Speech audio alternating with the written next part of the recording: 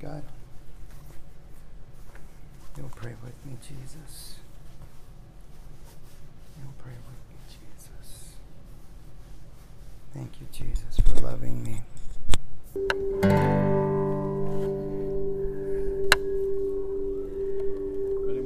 It's good. You got it. Woo, thank you, Justin. That's good. Everything's good. Everything's great. Let's pray. Heavenly Father, we just thank you, Lord, for your presence. We ask, Lord God, that you guard over our night tonight. Allow us, Father, to hear your voice.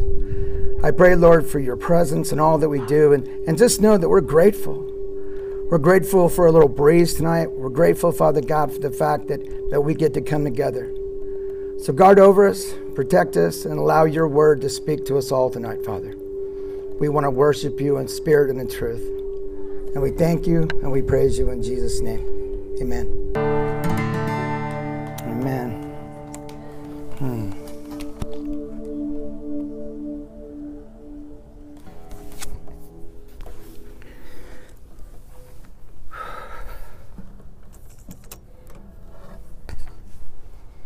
It's all about Jesus, amen? You know, everything we do, every breath we take, every moment that I do this stuff, I have to be reminded why I do it. I have to be reminded why any pastor does this. Why anyone takes the time to speak, to be able to come here and do this. And I remember years ago where I thought that when I did this, it was like, oh man, this is so hard. This is so hard. I don't know if this is what God's called me to do. Maybe I should just keep doing music, because that's what I love. But then God constantly keeps telling me lately, you can do both. You can do both. There's no reason why we can't do more than one thing in the service of Christ. There's no reason why we can't be full. Why we can't serve in a way that absolutely changes not only our life, but touches other people's life and encourages them. I had a class assignment this week, and it was about what is the goodness of God. And I thought about that, and I handled that part good. I spoke well about that. Even my wife thought it was pretty good. But then the question was, what do you do to show the goodness of God? And the first thing I thought of was worship. I was like, oh man, I think the thing that I do for God is worship. That's how I show the goodness of God. Because when we're in worship, we absolutely are like, God's good. He's so good. And it touches our hearts and it touches our minds, and it allows us to deal with all of this junk that we're going through right now. Because it seems like life's a little crazy. I don't know about you guys, but I don't know. I think life's a little crazy right now.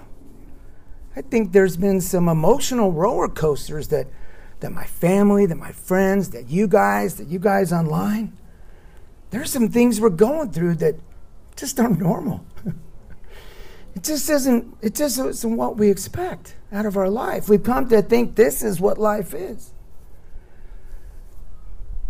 But I think we probably better say, how do you like this new normal? How do we like this new normal that we're living? Are we going to be okay? If this is our life, if this is what we're going to be doing, if church is online most of the time, or in small groups, are we okay with that? Is it going to change our faith? Is it going to change our beliefs? Or are we going to go forth and go, nope, I'm still going to serve God. I'm going to still do what God's called me to do. Because that's the benefit. That's the benefit of being a true believer. These things don't stop us. It don't encroach on our faith. We just said, okay.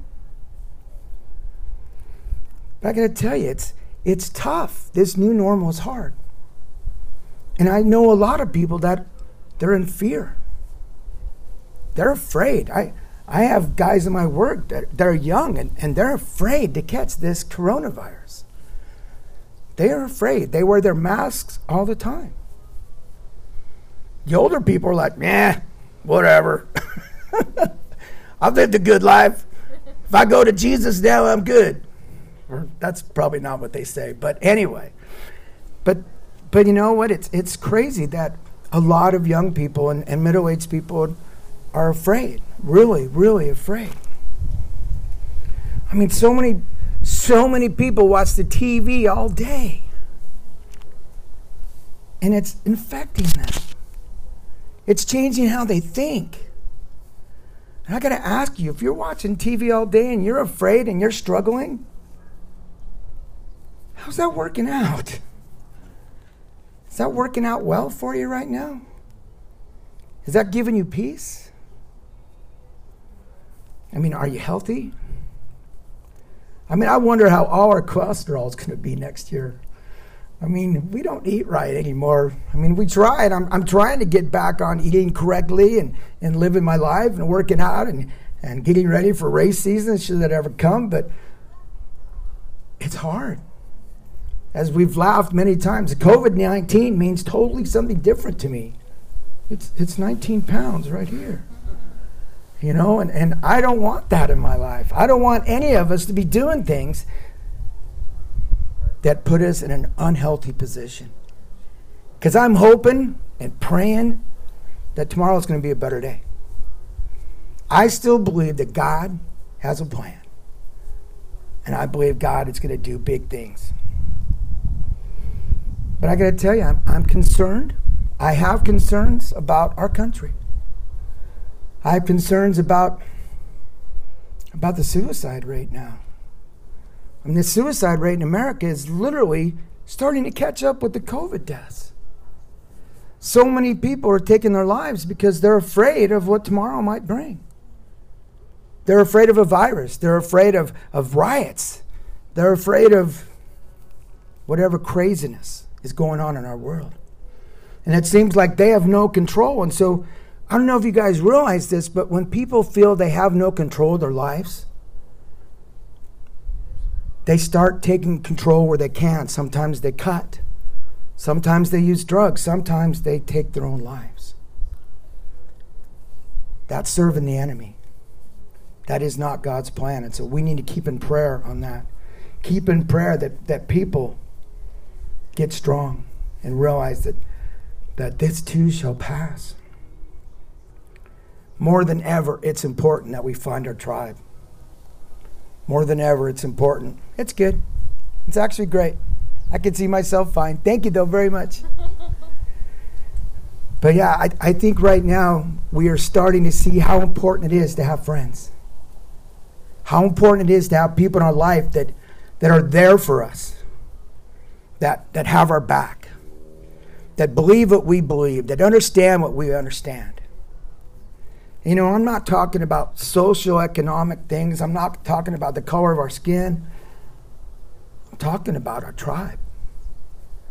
I'm talking about how we vibe together, you know.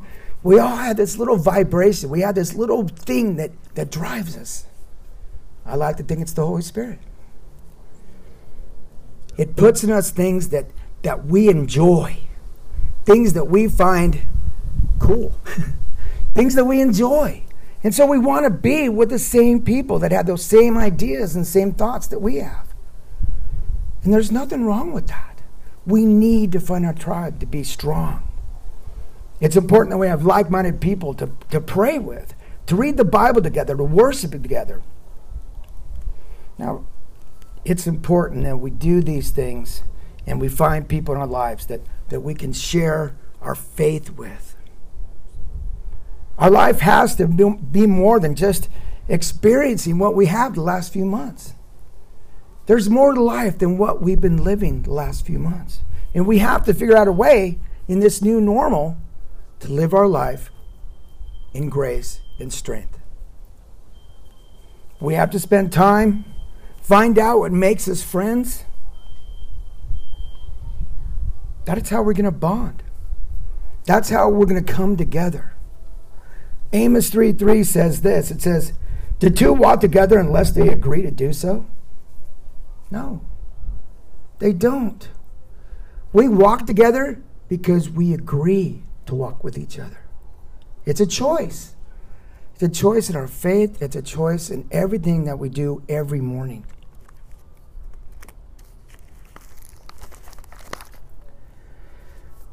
And yeah, I'm confused. I'm confused why things that are going on in the world are the way they are right now. But you know what? I need to be able to understand. I need to be able to love. I need to be able to be compassionate.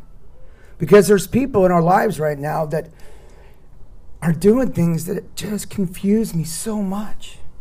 I mean, we have groups of people that are marching down the street telling us to include each other and to love each other, and yet they seem to really hate me.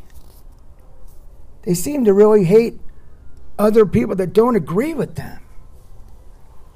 And I got to tell you, if we are going to promote love, if we're going to promote inclusion, that means everyone. Just because I disagree with you, it doesn't mean I don't love you. Just because you and I might not think the same doesn't mean that I don't think you're amazing. And I don't value your worth. We all have worth. We all have value. It's hard to hear a message of love and inclusion when people are slamming each other. We need to stop hate. We need to understand what that means for us as the church. What we as a church are going to do to help promote a message of love and inclusion. How we are going to be able to be kind and loving when it's hard. 1 Corinthians 1, this is 10 through 13. It says, "I appeal to you, brothers and sisters, in the name of our Lord Jesus Christ, that all of you agree with one another in what you say, and that there be no divisions among you, but that you be perfectly united in mind and thought. My brothers and sisters, some from Chloe's household have informed me that there are quarrels among you. What I mean is this. One of you says, well, I follow Paul. Another says, well, I follow Apollos. And another one says, I follow Cephas. And still another says, I follow Christ." Is Christ divided? Was Paul crucified for you? Were you baptized in the name of Paul? I'll go further. Was Jay crucified for you? Were you baptized in the name of Jay? No.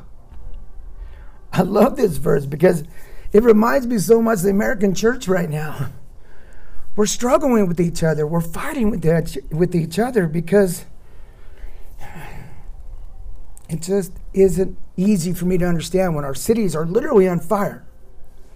And we as a church have not came together and came forth and said, here's a good answer. Why aren't we joining together? Why aren't we as a group, as the church, coming forth, having solutions? Because honestly, you can't legislate this. We've talked about this. We, the church, have to step forward. We have to step up. We need to show them real love. We need to show them Jesus. We can't show them religion. We can't show them dogma. We have to show the world Jesus. I mean, we might not agree on everything, but we all need to have the same mindset. That we are going to do whatever it takes to increase the culture of Jesus, to increase people's faith in our world. If we could only love and cherish one another, if we could just make sure that we did what was best for our tribe, for our city, for our country. You know, it makes me think about Ruth in the Bible. You guys ever heard the story about Ruth? Ruth is one of my heroes. I love this woman. She was a Moabite. I always say Moabite. She's Moabite. No, she's a Moabite. Ruth married the son of Naomi. And Naomi was a Jew. And even though all the men in their family died, Naomi refused to leave, or Ruth refused to leave Naomi. She thought it was more important to stay with her. This is Ruth 1:16 through 18. It says, "But Ruth replied, 'Don't urge me to leave you or to turn my back from you. Where you go, I will go. And where you stay, I will stay. Your people will be my people, and your God will be my God. Where you die, I will die, and there I will be buried. May the Lord deal with me, be it ever so severely, if even my death separates you and me.' When Naomi realized that Ruth was determined to go with her, she stopped urging her to leave." Ruth had a sister-in-law. Her name was Orpah, pronounced Harapha in the Hebrew. And it actually says that she went back to Moab, back to her family. And there's actually, in the Torah, that's where most of this stuff was written, the Jewish Torah. There was actually what they called rabbinic literature, where the rabbis made notes and they talked about people. And it's called the Midrash. The Midrash is these notes, the historical notes of these people. And in the Midrash, when Harapha went back to Moab, and Harapha actually means to be threshed or trashed. It actually says that she had a very hard life. And she actually gave birth to 4 giants. And one of those giants' name was Goliath. Hold on to that for a second. Ruth, on the other hand, Ruth stayed with Naomi. She went back to Israel. She went back and met an incredible man. I mean, Ruth was hardworking. She went back to the fields and she gleaned the fields at night. Her and Naomi had hardly anything. They were poor. And so at night she would go and after they had cleaned the field or worked the field, they always left some behind. So she would go and gather those seeds. And Boaz, the owner of these fields, he saw this woman working so hard for her family. And through things of different obedience, Ruth and Boaz became married. And Boaz was a very influential man. And the really great part about this story is that they had children. And their first child was Obed. Obed had a son named Jesse. Jesse had a son named David. David was the king of Israel. David was the young man at 13 to 16 years old. I don't know, young. Picked up some rocks, put them in a sling, and killed the giant named Goliath. Mind blown, right? History is amazing. The Bible is amazing. There are so many stories in here when you truly get into it, you go, no way. But here's 2 women. One that took the easy path. She went back to her family. She went back to Moab. She went back to what she thought was going to be the better choice. But Ruth, she knew Naomi was her destiny. She knew Naomi was her tribe. No matter what, she wasn't going to leave her tribe. Goliath, David, child of least resistance, a child of destiny. It's amazing. It's amazing what our Heavenly Father does when we stick to our tribe, when we stick to what He's called us to do, and we go forth. I love that story. It's one of my favorite stories I've ever read in my entire life. I was so excited to share that with you guys today. I mean, I could not wait.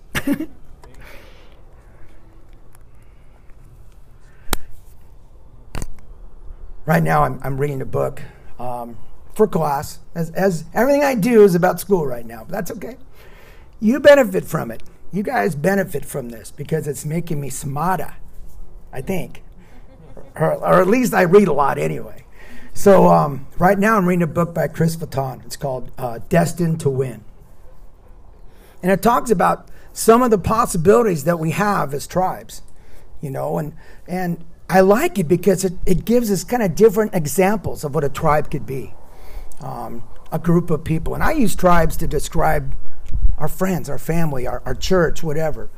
And I'm going to list like 4 of them today. We're going to talk about them. And the first one was leaven, just the word leaven. So leaven is yeast, right? It's what causes our bread to rise. It's what causes our bread to be light and airy and delicious, And there's a story in the Bible here. It's Matthew 13:33. It says, he told them still another parable. It says, the kingdom of heaven is like yeast that a woman took and mixed into about 60 pounds of flour until it worked all through the dough. See, people that have leaven, they have the ability to change the atmosphere. They have the ability to change. Just like that leaven, that yeast changes a little bit of dough. It makes it rise and changes everything about that lump of, if you just put milk and flour together, it's not delicious. Unless you make it flat and turn it into pizza. But that's different. But leaven is what causes our bread to rise. It's what causes it to be delicious. Sourdough. I wish I could eat that. Could you imagine what I'd look like if I ate 60 pounds of bread? I would have blisters all over my body because it ain't gluten-free. Unless if it's gluten-free flour. Anyway, I digress. People that have leaven tribe mentality, they change the atmosphere. They change the people they're around. They're filled with joy. They walk into a room and you go, from now on you go, leaven. That person's got leaven. And you're going to know that spirit. The next one I want to talk about is merchants. These are the risk takers. These are the guys that twist the throttle. They're the ones that absolutely do whatever it takes to win championships, to be successful. They're the ones that go find the pearls. They're the ones that take risks. And like merchants in the old days, what they did to be a merchant was dangerous sometimes. The Bible talks about merchants. It says in Matthew 13:44 through 45, it says, the kingdom of heaven is like a treasure hidden in a field. When a man finds it, he hides it again. And then in his joy, he goes out and he sells all he had and he buys that field. Again, the kingdom of heaven is like a merchant looking for fine pearls. When he finds one of great value, he goes away and he sells everything he has so he can buy that one pearl. Merchants are my tribe. These are the guys I hang out with the most. That's District 37. That's the National Grand Prix Championship Series. That's Ezra Tate. That's Trevor Blanton. Guys are merchants. Modern day merchants that are willing to do whatever it takes.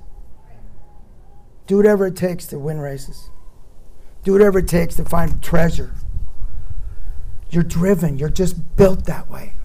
That's who God made you to be. We've got to have people like that in our lives. Some of us are fishers of men. That's the next great thing that I like. Fishers of men. We long for the ability to make disciples, to develop friendships and relationships that will increase the kingdom of God. I feel right now in our world, this is a trait that we should all be seeking. I feel the church has kind of been on pause since the 1960s. Since the 60s, we've been so worried about getting people saved that we've kind of been afraid to hurt their feelings. We're afraid that just because you're saved, we don't want to tell them, okay, now you got to become a disciple. Being saved is just the start. That's where you start. You can't end there. That's where you begin your relationship with Christ. And I know some of you don't want to hear this, but it's not the church's job to make you happy. It's actually your job to make God happy. And as a fisher of men, you don't care about that. You care about becoming disciples of Christ. You tend to be the one that goes after. You go after people. You're willing to make a change. You're willing to do things so that we can change the world.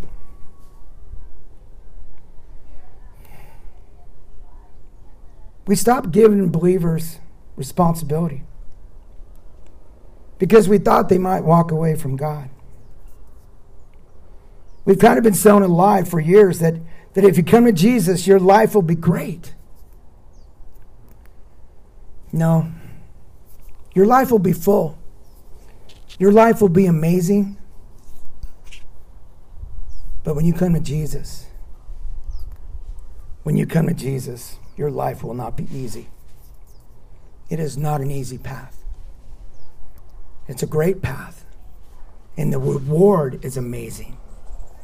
But if you think that becoming a Christian is the easiest thing you're ever going to do, that's not true.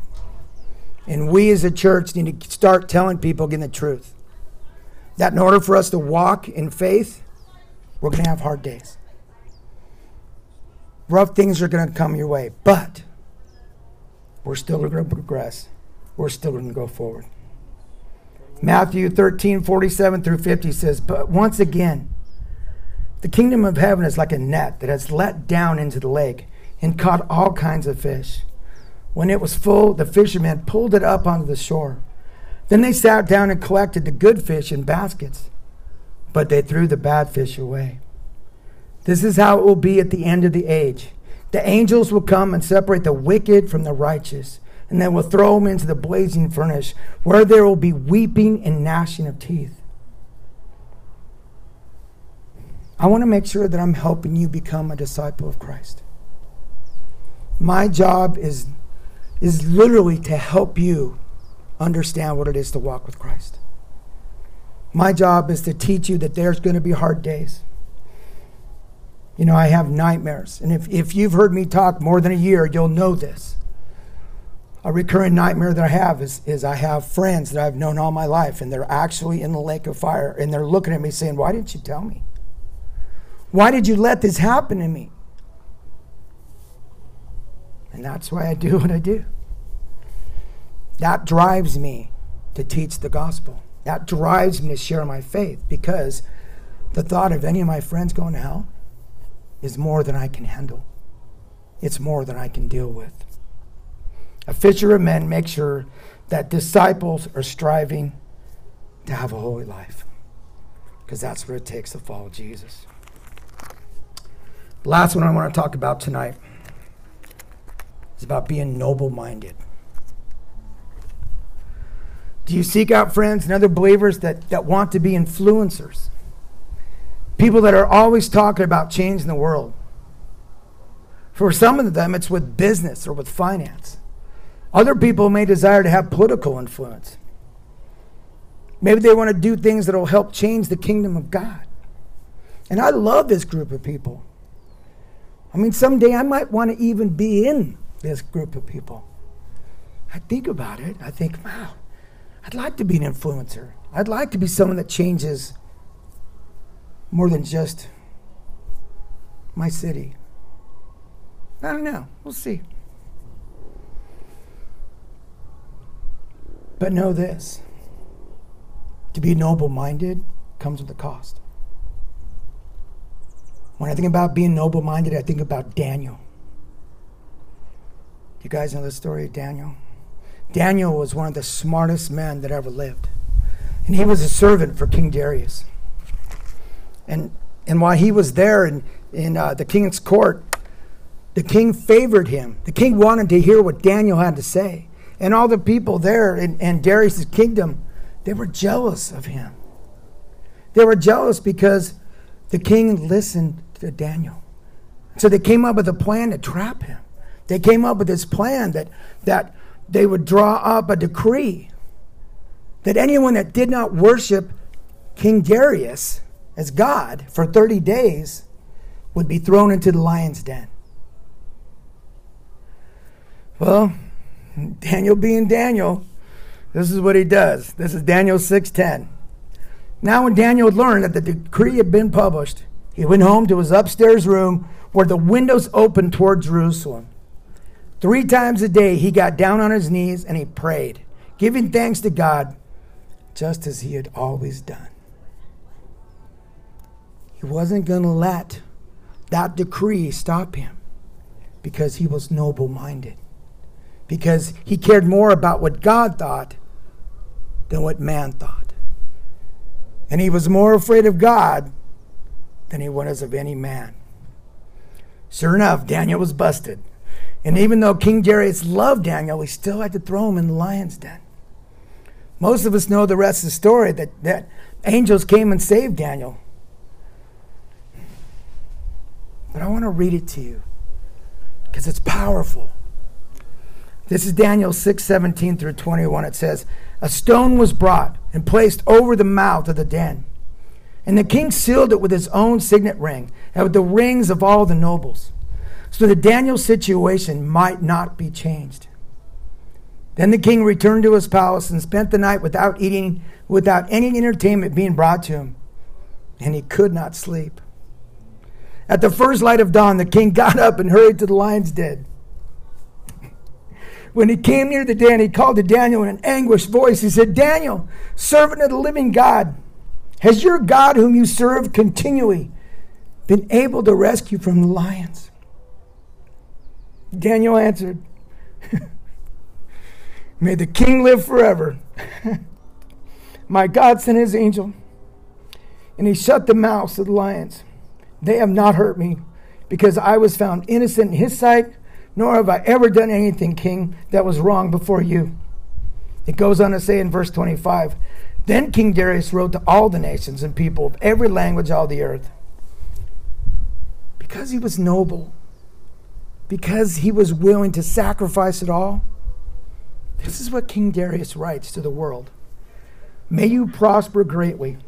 I issue a decree that in every part of my kingdom, people must fear and reverence the God of Daniel. For he is the living God, and he endures forever. His kingdom will not be destroyed. His dominion will never end. He rescues and he saves. He performs signs and wonders in the heavens and on the earth. He has rescued Daniel from the power of the lions. That is noble living. That is living a life with cause, with justice, with nobility, trusting that God will protect you and your family and your friends and your church and your tribe. We got to find our tribe. We have to find the right people that we are supposed to do life with. It's so important to our walk with God that we find groups of people that we can share with, that have all these attributes. Because honestly, we need all these attributes in our tribe to be able to be successful. I need every one of you guys to have these attributes so that we can be successful. There's no way that we're going to win this. There's no way that we're going to change the world if we continue to just let parts of this be. I hope that you saw yourself one of these. I hope that you saw yourself one of these examples, because I consider you guys to be my tribe. You guys are my tribe. You're the people I do life with. You're the people that I love and adore and I want to do things with. I want to change the world with you. I want to change the atmosphere with you. All of these traits are needed in the church, in the ecclesia. If we're going to change the culture, if we are ever going to be able to finish what Christ began, we have to join forces. We have to use all the talents that God has given us. That's why we need to strive as a church for unity. That's why we need to strive so that all of us can find a way to get along. Because if we're going to change the world, we need help. I need help. We can't do this alone. We can only change this with our tribe. Let's pray. Heavenly Father, Lord God, we praise you. Above all things, we praise you. We give you the glory. And we just ask, Father God, that in all things, Lord God, we give you our trust. I pray, Father, for us to be noble-minded, for us to be merchants, Father God, for us to be fishers of men, and for us to be leaven, to be joy. Let us, Father God, change the atmosphere of our city, of our state, of our country. And Father God, right now I pray for our leaders. I pray, Father God, for every leader in every city, state, and our president. Lord God, let them hear from you. Let their mind, Father God, not be corrupted. Let their minds, Father God, be towards goodwill, towards love for everyone. Father God, we ask for your presence in all that we do, to guard over us and protect us and keep us safe. In Jesus' name, amen.